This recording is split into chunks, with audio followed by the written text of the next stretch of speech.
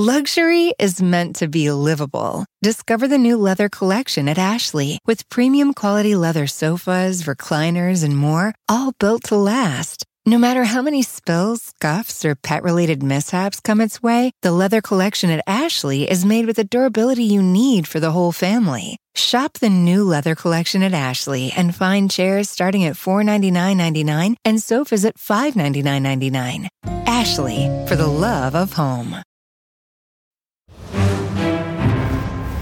Good evening, everyone, and welcome to the ReidOut. We have a lot of breaking news tonight, and none of it sounds very good for the twice impeached, twice indicted, or should I say soon to be thrice indicted former president.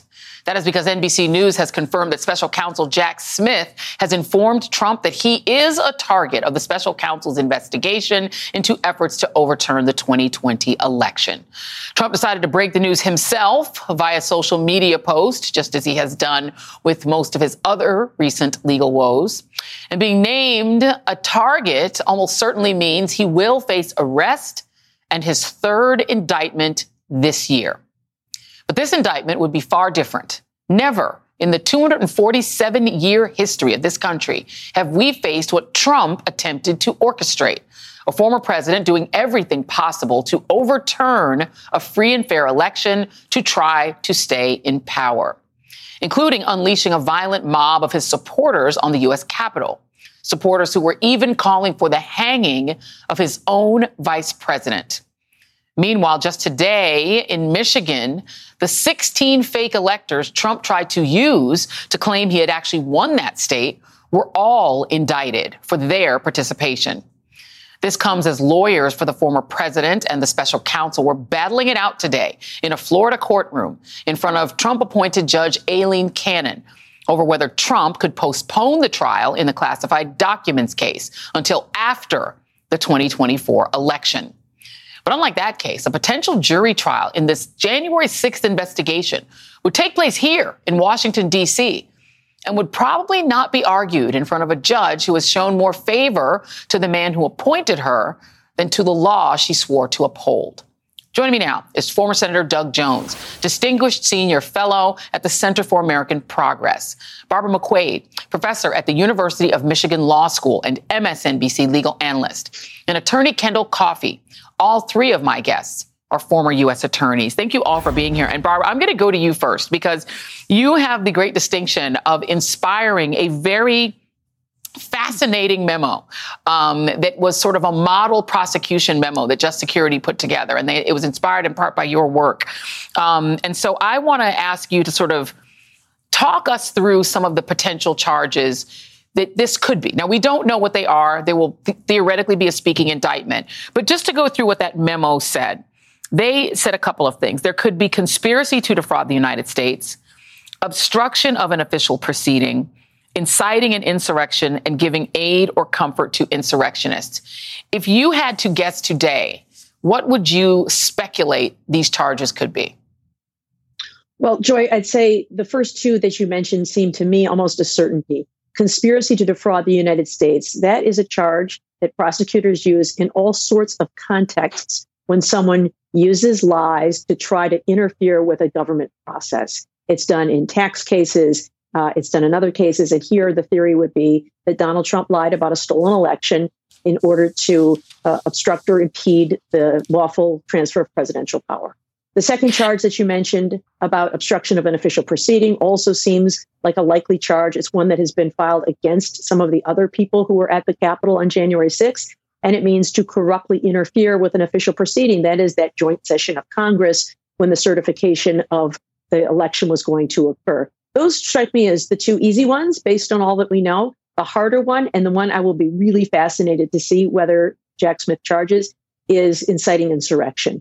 This is one that is rarely charged, and it is because we have such a high barrier under the First Amendment as to what counts as protected speech and what crosses that line. I think some would argue that the speech at the ellipse may cross that line. I'm not so sure because of the insertion of the word peaceful here and there. But I think an interesting theory might be the 2:24 p.m. tweet that Donald Trump sends after the Capitol is under attack about Mike Pence not having the courage to do his duty and sitting for 187 minutes watching the violence unfold and taking no action. So that could be that aid and comfort to insurrectionists. So that's that third charge there, the insurrection piece that I'll really be looking for. And that one is the only charge that could potentially bring with it disqualification from serving as president in the future.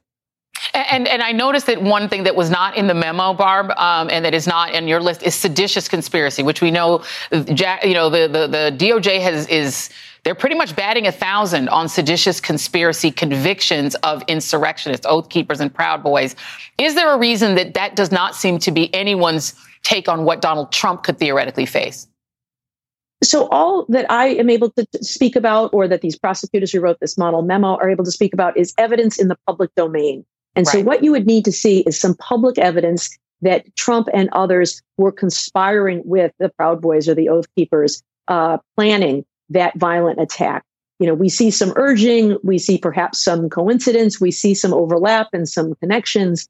But unless you have evidence that they actively participated and entered the agreement to engage in violence to stop the transfer of presidential power with those militia groups, then I don't think the case is there yet. Now, it may very well be that Jack Smith does have evidence that he's obtained through the grand jury process that is not yet in the public domain. If so, then seditious conspiracy could be on the table as well. Let me play something that Liz Cheney said during the January 6th hearings, because at the time it was kind of a bombshell. I was sitting there next to Rachel Maddow and Nicole Wallace, and we all went, huh?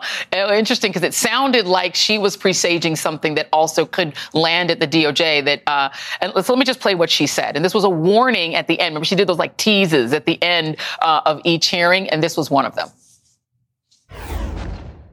After our last hearing, President Trump tried to call a witness in our investigation, a witness you have not yet seen in these hearings. That person declined to answer or respond to President Trump's call and instead alerted their lawyer to the call. Their lawyer alerted us, and this committee has supplied that information to the Department of Justice. Let me say one more time, we will take any effort to influence witness testimony very seriously. And Doug Jones, the presumption at the time is that was Cassidy Hutchinson that they were talking about, who used to be represented by lawyers Donald Trump was paying for. That's a familiar situation, but then got her own attorneys and decided to testify truthfully before the committee. Do you see potential charges regarding that, intimidation of a witness? Yeah, well, it's like Barb said, we don't really know what's in what Jack Smith has. We do know, as former prosecutors, he's got a hell of a lot more than what January 6th made public. The committee made public. There is no doubt in my mind about that. We don't know who has since cooperated, who's been offered any kind of deal. So that may or may not have happened. But I think that the Congressman Cheney's comments clearly presage something that has been going on. And that was no surprise to people, that the former president may be contacting people on his own, calling people, doing whatever. That just seemed kind of obvious. Now, that doesn't necessarily mean that it would rise to the level of obstruction or tampering with a witness. Those are pretty serious charges, too, that they need to look very seriously at. But clearly, it is something that I think has been on the radar of the special counsel throughout this investigation. Yeah, and Kendall Coffey, it's good to see you. It's been a long time, too long. But I can remember consulting with you back in the day when I used to reach out to you to get advice on sort of when legal sort of stuff would come along. So it's great to talk with you. And I remember you saying that, the way that prosecutors look, particularly at public corruption cases, is that they don't go big. They go with what they can win on. They'd rather win than have a dramatic charge. So would you speculate that, looking at all of the range of what you've just heard, that it would be the Occam's razor case, the simpler cases, the obstruction of an official proceeding, conspiracy to defraud, the stuff that's pretty obvious, rather than something more dramatic like a seditious conspiracy charge? That's how I would go about it, because potentially there's a huge sea, as Doug was talking about, potential cooperators. So many people charged, so many people involved. And this could be something that sprawls and goes on for months, if not years. But there seems to be a pretty narrow and effective path for prosecutors to follow, the things we've been talking about: obstruction of an official proceeding, various falsifications, false slates, false electors. I think a prosecutor wants to get a conviction and get this thing moved to a trial within a reasonable amount of time would head in that direction. And let's just play some of the people who also seem to know what was going on, who we don't know if anyone else got a target letter, because the rest of them probably wouldn't go on Truth Social. Well, nobody else goes on Truth Social except Donald Trump, or go on social media and say that they got said target letter. But here are a few people who participated in some way. And this was people who spoke on January 5th about what was happening then and what would happen the next day. All hell is going to break loose tomorrow. It's all converging, and now we're on, as they say, the point of attack. Right? The point of attack tomorrow. It's not going to happen like you think it's going to happen. Okay? It's going to be quite extraordinarily different. And all I can say is strap in. All we are demanding of Vice President Pence is this afternoon at 1 o'clock, he let the legislatures of the state look into this so we get to the bottom of it. So let's have trial by combat. Okay, and keeping in mind that, we don't know whether any of those folks is a target, but former Senator Jones, is there somebody there who ought to be a bit worried knowing that Donald Trump has received a target letter in your mind? Any of those three: Rudy Giuliani, Steve Bannon, John Eastman? Hell, Joy, they all ought to be worried. I mean, and there's probably several more that need to be worried about this. I mean, this was not limited to those three. I mean, there were people in those meetings. There were people back and forth. We don't know what communications may have been occurring between any of those that have been convicted. That's the one thing the January 6th committee never was able to get. And that is those people that have either been found guilty, pled guilty, that are now maybe cooperating. As Kendall just said, there is a sea of possibilities out there in just the conspiracy, the largest investigation that Department of Justice has ever done. So, yeah, I think anybody that was anywhere near the proximity of the Oval Office and Donald Trump ought to have some concerns about this going forward. I think they've had them, by the way, not just with the target letter. I think they've had those concerns. And I've got a whole list, and I'm going to hold it till we're going to take a quick break. And then when I come back, I'm going to put up my list of other people who are maybe ought to be a bit concerned as well. And my distinguished panel is staying right here with me, because up next on the ReidOut, Judge Aileen Cannon presides over her first hearing in the Trump classified documents case. So, was this a reformed, chastened federal judge ready to base her ruling solely on the letter of the law, or something else entirely? The ReidOut continues after this. Luxury is meant to be livable. Discover the new leather collection at Ashley with premium quality leather sofas, recliners, and more, all built to last. No matter how many spills, scuffs, or pet-related mishaps come its way, the leather collection at Ashley is made with the durability you need for the whole family. Shop the new leather collection at Ashley and find chairs starting at $499.99 and sofas at $599.99. Ashley, for the love of home. Hi, everyone. It's Katie Fang. Did you know my weekly show on MSNBC is now available as a podcast? With my decades of experience as a trial lawyer, you'll get an insider's perspective on all things legal. At a time when politics and the law are inextricably intertwined, my guests and I break down what's next and why it matters, both inside and outside the courtroom. Search for The Katie Fang Show wherever you're listening and follow.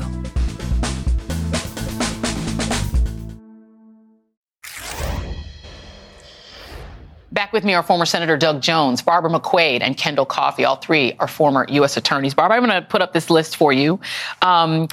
And it is interesting that the only target letter that we know of went to Donald Trump.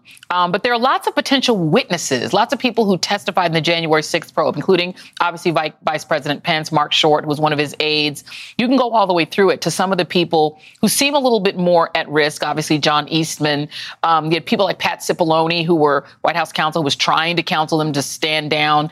Justin Clark, who was involved in trying to put a new attorney general in, or be the new attorney general who would do the bidding of Donald Trump. So you can just go all the way through it. You have, people at small parts of involvement like Newt Gingrich, people like Ali Alexander, who were named, like Andy Biggs was named as, participants. Is there anyone who stands out to you as somebody who would be the Waltine Nada in this case? Meaning that if Donald Trump committed a conspiracy to, obstruct and defraud the United States, that implies he did it with someone. So is there somebody who seems obvious to play Waltine Nada's role here? Yes, but I don't know if it's anybody on that list that you just showed of people who testified before the grand jury. When a client gets a subpoena to testify before the grand jury, a good lawyer will call the prosecutor and ask, is my client a target? And usually, if the answer is yes, they tend not to come testify. So the fact that they've testified before the grand jury raises at least some inference that they are not likely to be targets. Now, it could be that they came in and testified and lied and they're being charged with a crime, or that they have some sort of a deal where they're going to plead guilty to some crime and not others. But I would be more curious about the people who's not on that list, the people whose names you did not show there. And, some of the people in Donald Trump's inner circle. I guess I don't want to speculate on who may or may not have been charged with a crime and guilty of a crime. But I would think that the people closest to Donald Trump who did not testify at the grand jury ought to be the ones a little bit shaking in their boots tonight as to whether they are also being targets. They've probably also received target letters. In fact, here's a bit of speculation I will engage in. There's been reporting that Rudy Giuliani went in and spoke with prosecutors in some proper sessions in recent weeks. That might have been in response to a target letter. And they said, we don't want to go to the grand jury, but if you give us some assurances that you won't use his statements against him, he'll come in and talk with you. So I, like you, would be very surprised if Trump is the only defendant named in this indictment. Sure. But my guess is the people who are included are the people who have not testified before the grand jury. I'm always fascinated by Mark Meadows, where he stands in all of this, because he seems like he's either prime witness for the prosecution or he's going down. Like, I don't see how it's one or the other. I'm obviously not a lawyer, so I wouldn't know. But I do want to just for a moment talk about Judge Aileen Cannon, Kendall.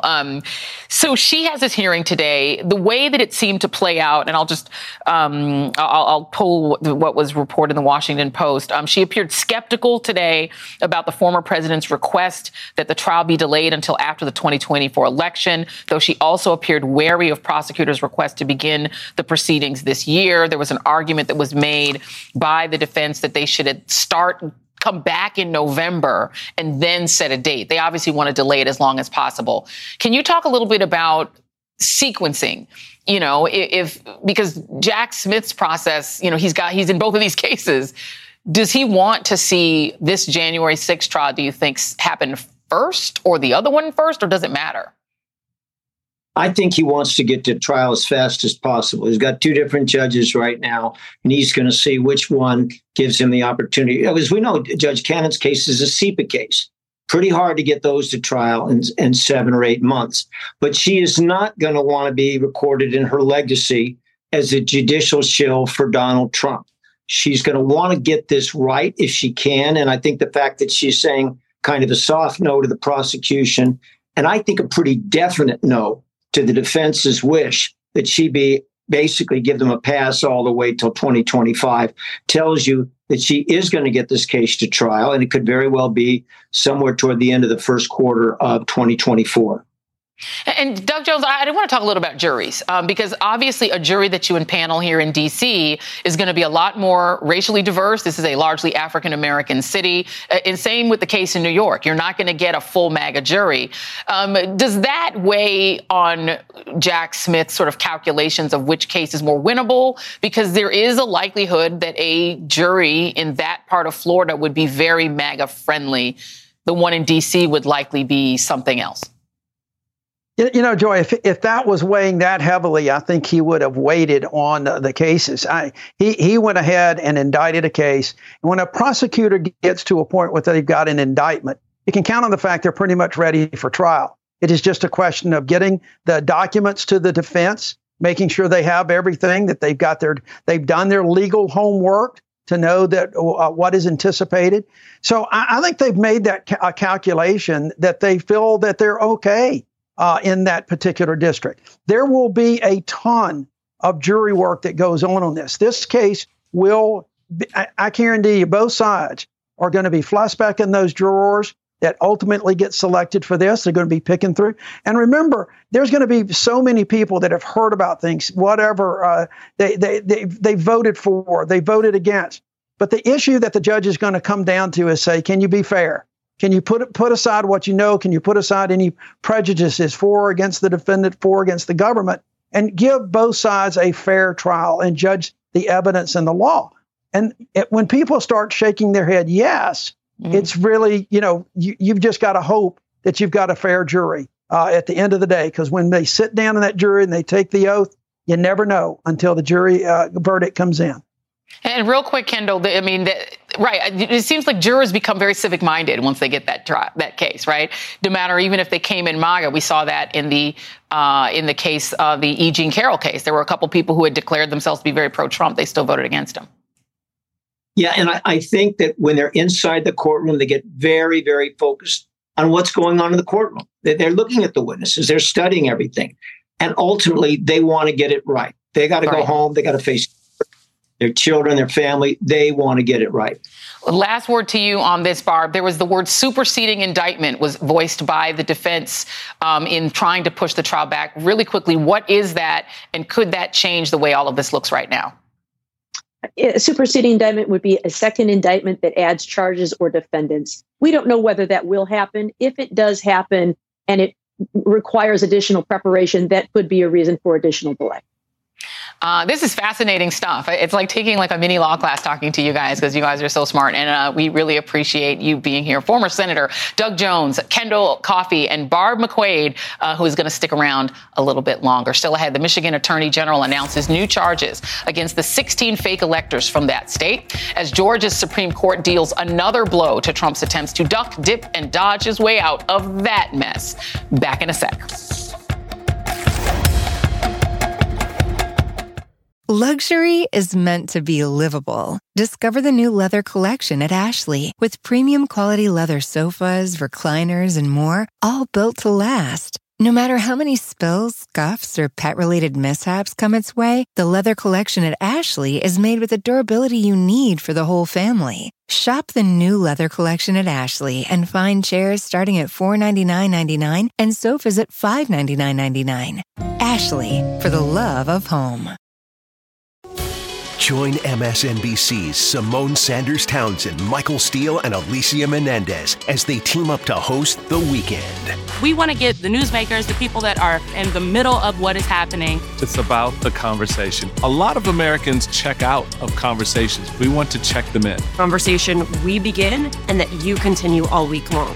The Weekend, Saturdays and Sundays at 8 a.m. Eastern on MSNBC.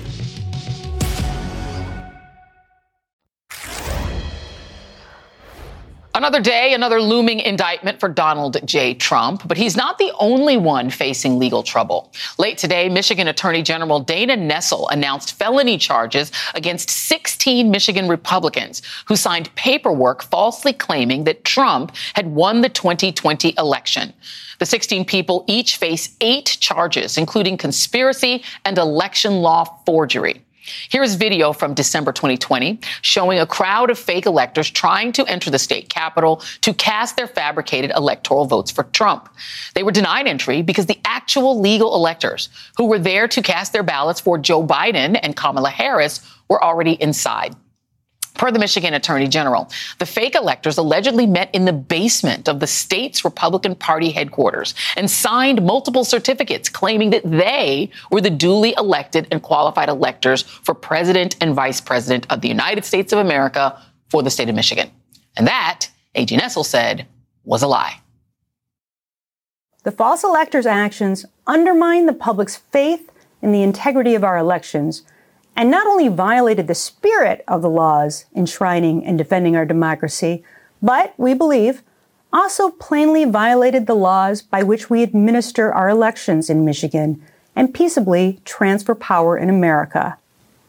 Back with me is Barbara McQuade, who is a former U.S. attorney in Michigan. And Barb, okay, so we know that in November of 2020, and this is after the election was over, Donald Trump invited some Michigan lawmakers to come to the White House. He called in a key county saying, hey, I want you to come out there. The invitation came after he had called Republican members of the canvassing board, including Detroit, who then later sought to rescind their vote certification. So we know in November, he's trying to get Michigan lawmakers to change the outcome of the election.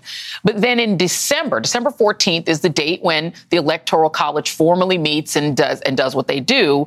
Now you've got these fake electors who are not these people. These are totally different people going in and signing these certifications. So that is the crime they're being charged for. Is that also a federal crime? Because I am fascinated by the fact that you have two states, Georgia and Michigan, where people are being either, potentially indicted or indicted for this fake elector scheme. But is that also a federal crime? And could this somehow bleed into all that's happening in the January 6th cases? Yes. In fact, I would be surprised if we did not see the inclusion of the fake elector scheme in a federal indictment. In fact, Attorney General Nessel, when she first discovered the fake electors out of Michigan, shared that information with the Justice Department and said, you might want to look into this. This is probably part of the investigation you're looking into. But she said that she got frustrated waiting around for them to file an indictment and decided, well, they've also violated Michigan law in her understanding. And so because we live in a system of what's sometimes referred to as dual sovereignty, we have state laws and we have federal laws. There are a number of federal laws in addition to state laws that were violated. So here she charged things like forgery and uttering and publishing, conspiracy to commit forgery, election fraud.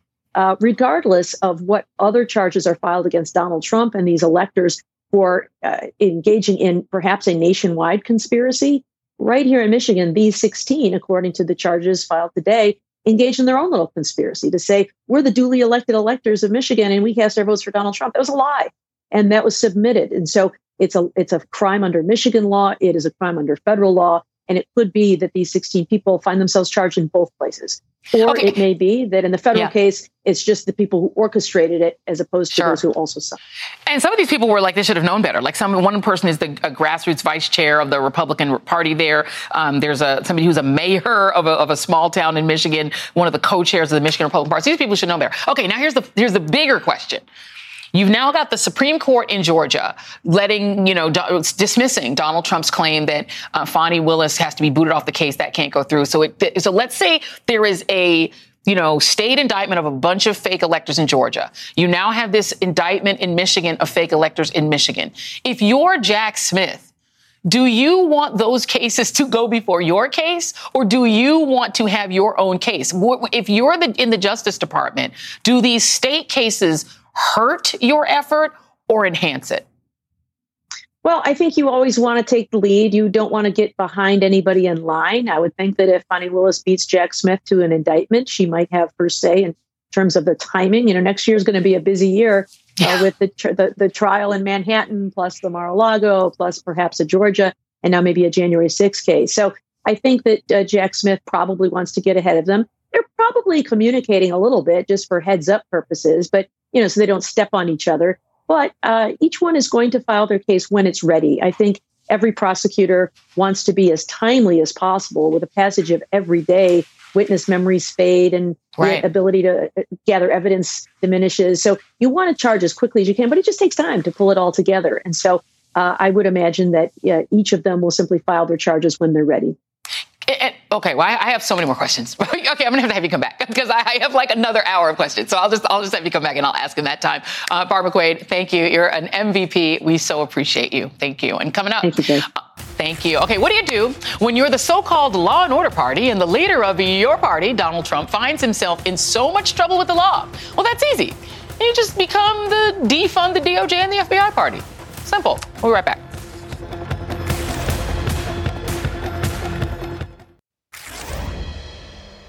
Mr. Gates had reached out to me to ask if he could have a meeting with Mr. Meadows about receiving a presidential pardon. Mr. Jordan talked about congressional pardons, but he never asked me for one. It was more for an update on whether the White House is going to pardon members of Congress. Mr. Gomer asked for one as well. And Mr. Perry asked for a pardon too. I'm sorry, I didn't mean to cut you off. Did he forgot him directly? Yes, he did. Donald Trump did not orchestrate the attempted overthrow of a Democratic election by himself. He had a cabal of House Republicans as his congressional henchmen, and he rallied them at the White House a few weeks before certification just to make sure that they were all on the same page. Those 11 Republicans and many more in the House were Trump's happy little warriors until hundreds of deranged MAGA supporters stormed the Capitol looking for blood, forcing them and their staffers to flee. Today, these people who literally ran from Trump supporters are running towards Trump and ditching the oath they took to uphold the Constitution against all enemies, foreign or domestic. Foremost among them is House Speaker Kevin McCarthy, who went from being tired of Trump to just being tired of justice. I've had it with this guy. What he did is unacceptable. Nobody can defend that, and nobody should defend it. I think the American public is tired of this. They want to see equal justice, and the idea that they utilize this to go after those who politically disagree with them is wrong.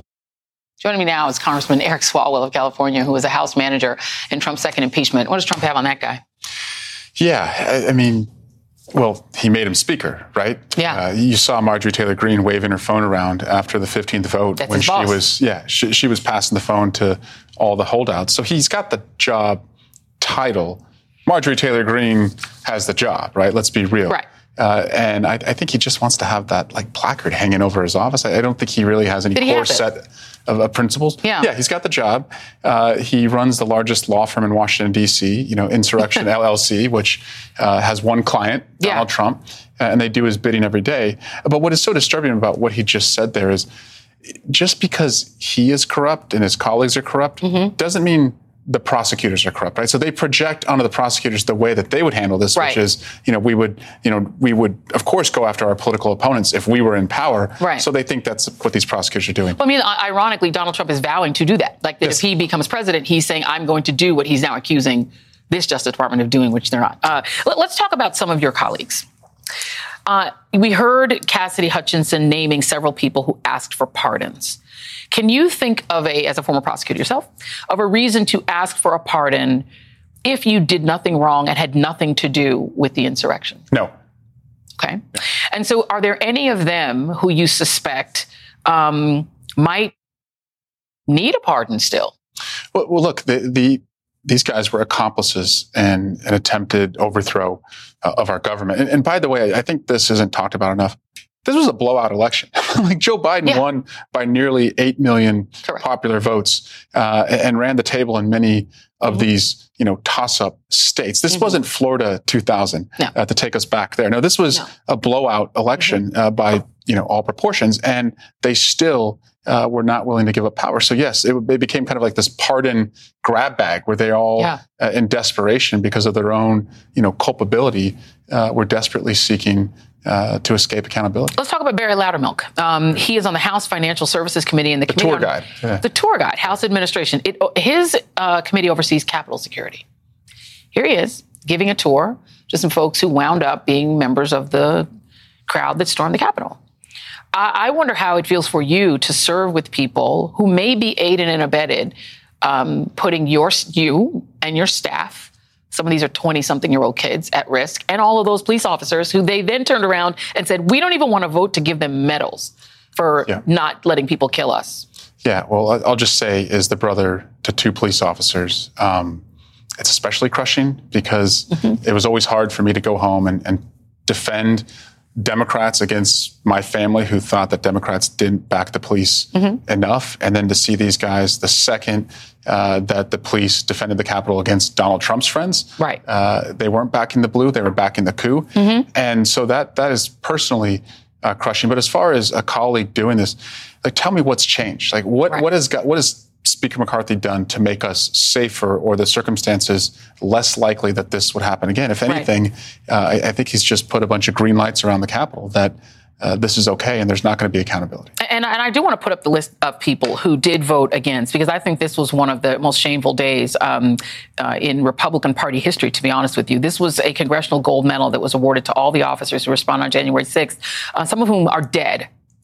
Because they were brave and tried to do what police are supposed to do. Andy Biggs, Lauren Boebert, Michael Cloud, Andrew Clyde, who said it was a tourist event, normal tourism, but he was hiding behind a police officer on that day who had his gun out. Matt Gaetz, Warren Davidson, Louis Gohmert, Bob Good, Paul Gosar, Marjorie Greene, of course, Andy Harris, Jody Heiss, Thomas Massey, Mary Miller, Barry Moore. Have any of them that are still serving expressed, even in private, second thoughts about backing the insurrection, knowing that they also ran? No, worse, they go to the D.C. jail to give, comfort and aid to the insurrectionists who attacked the Capitol, who attacked those police officers. And I'm telling you, Joy, the only antidote to all of this is unity. where Republicans and Democrats are going to condemn political violence, where we're going to condemn the rhetoric, and we're not going to politicize, the good people in law enforcement who are just trying to, apply the facts to the law. What do you make as former prosecutor of the indictment of the potential pending indictment? Donald Trump getting a target letter. Is there anyone, if you were prosecuting this case, who else would you send a letter to? Well, anyone who worked with Donald Trump, to aim a mob at the Capitol or to try and undermine the credibility of the election through fake electors. But as a prosecutor, my closing argument would be quite simple. I would ask a jury, if you took Donald Trump out of the equation, if he had conceded when Mitch McConnell conceded after the electors in the states convened, if he had conceded after the press had called the election, if he had conceded, after he had lost every lawsuit, if he had done that, would January 6th still have happened? And I think the answer is it wouldn't. He could have convened so many in such a violent way to attack the Capitol. I'd like to ask this of this guy. Here's Mike Pence. Do you think that was an insurrection? It was a tragic day. I've never used the word insurrection, Tucker, over the last 2 years, but it was a riot that took place at the Capitol that day. I don't get it. They tried to kill him. They wanted to hang him. They brought a noose. Yeah, a non-insurrection riot, right? Who does he think's voting for? Do you understand? Can you explain to your Washington? No, it's the same reason that he accepted, I think, the vice presidential role, which is he wanted to be president and is seeking any vehicle.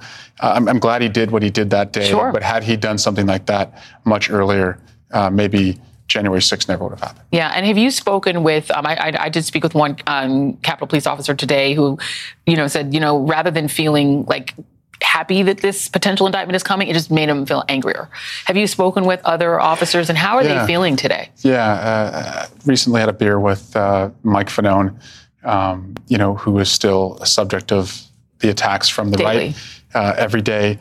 And for them, it's just justice. I don't think they're rooting for Donald Trump to be in handcuffs. I think they just want to know that he's going to be treated the same as everyone else, and he's not going to be treated better and even worse because of who he is. Congressman Eric Swalwell, thank you very much. My pleasure. Much appreciated. Always good to see you. Our still ahead. President Biden welcomes President amid increasing tensions both outside and inside of his country. More next.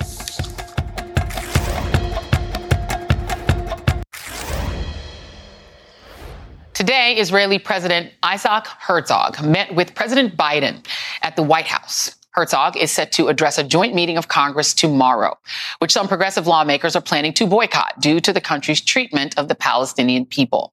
Israel continues to encroach on the West Bank by expanding settlements on Palestinian land. And earlier this month, the Israeli army raided the West Bank city of Jenin in its biggest military action in years, claiming it was a counterterrorism effort. The president of Israel isn't actually the head of government. That is Prime Minister Benjamin Netanyahu, who leads the most right-wing government in the country's history, which includes continuing to expand the settlements.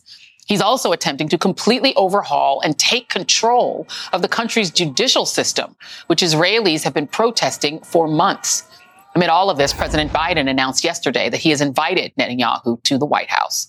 And joining me now is Peter Beinar, editor-at-large at Jewish Currents and MSNBC political analyst. It's always great to talk to you, Peter. Let's talk about this. This is a far right-wing government. It includes a gentleman named Itamar Ben-Gvir, who's the minister, I guess, of securities in charge of the police. And this is what I will read about him from the New Yorker. Itamar Gvir's role model and ideological wellspring has long been Meir Kahane. Kahane argued that the idea of a democratic Jewish state is nonsense. To Kahane, Arabs were dogs who must sit quietly or get the hell out.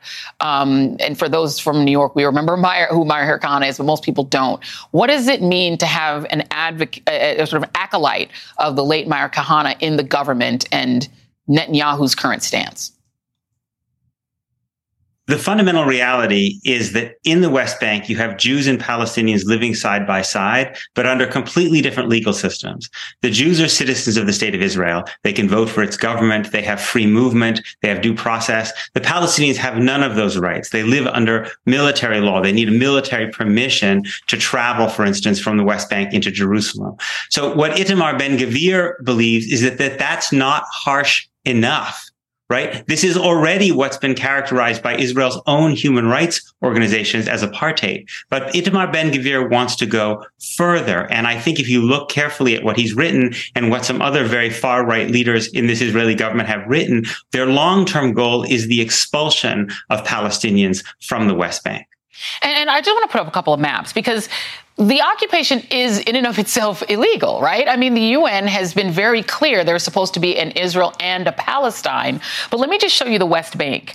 The West Bank is supposed to be this whole strip that you see there. All those red dots and parts of it are the settlements. You could actually make that bigger because there's also a whole line, a whole big area that comprises about 60% of the West Bank that is also used for security zones and nature preservatories and all sorts of ways of saying Palestinians basically have almost nothing left. If you look at the map of Gaza, it's basically like an open-air prison.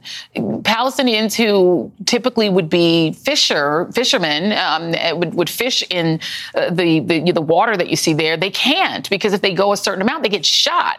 It's impossible for people to survive this way. How has the international community done nothing about this? It's been decades and decades of this. It's worse than that. The United States funds this. The United States gives Israel $3.8 billion of essentially unconditional military aid a year. And the United States ensures at the UN, at the International Criminal Court, that there is total impunity, that there can never be investigations by the international bodies of what Israel's doing. And look, there are a lot of Americans who have a very, very deep connection to Israel and see, because of the suffering of Jews throughout history, a sense of solidarity and concern for those people. You don't need to tell me, I was raised my entire life with those feelings. I care desperately about the welfare of my own people, but it is not in the long-term interests it will not keep Jews safe in the long term to brutalize and subjugate Palestinians, just like it wasn't in the long-term safety and self-interest of white people to brutalize black people in the United States. Ultimately, when you oppress people and you inflict terrible violence on them,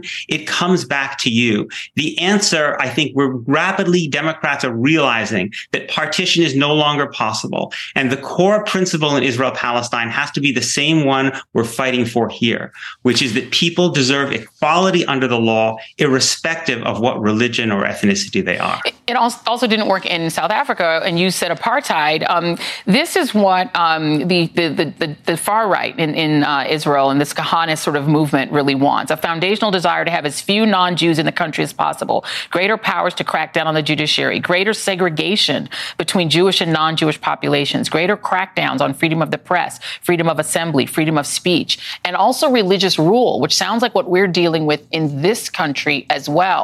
And you also mentioned Jim Crow. That sounds like it has shades of that. And I wonder, people got very upset with Congresswoman Pramila Jayapal when she called Israel a racist state. She did take it back. But is apartheid, it doesn't feel defensible. And I wonder if you're starting to see a change in the way that Americans think about if this is, as you call it, apartheid, whether we think about it and whether media is trying to speak about it in a different way. Yes, there's a shift going on. Part of it is that Palestinians who were long absent from this conversation are now having the ability to speak their own truths, and people are hearing them talk, and more people are going. And I can just tell you from personal experience, even when almost anybody who goes and sees what life is like for Palestinians without basic rights, no matter how much they sympathize with Israel, they're horrified by that. People in America are realizing the struggle we're fighting here for equality and against ethno-nationalism is the same struggle we need to support in Israel-Palestine. Yeah, absolutely. And people are throwing rocks and fighting back because they don't know what else to do. And I don't know how you can't empathize with people who have no rights and no freedom and are quickly losing their homes and their land. It is so tragic. Peter Beinart, thank you. I really appreciate always getting to talk with you. Thank you. That is tonight's ReidOut.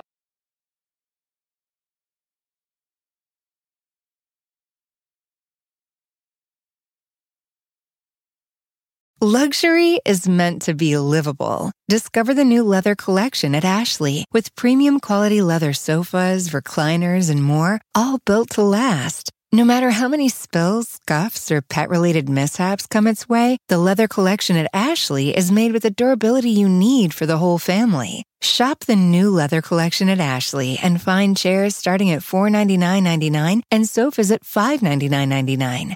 Ashley, for the love of home.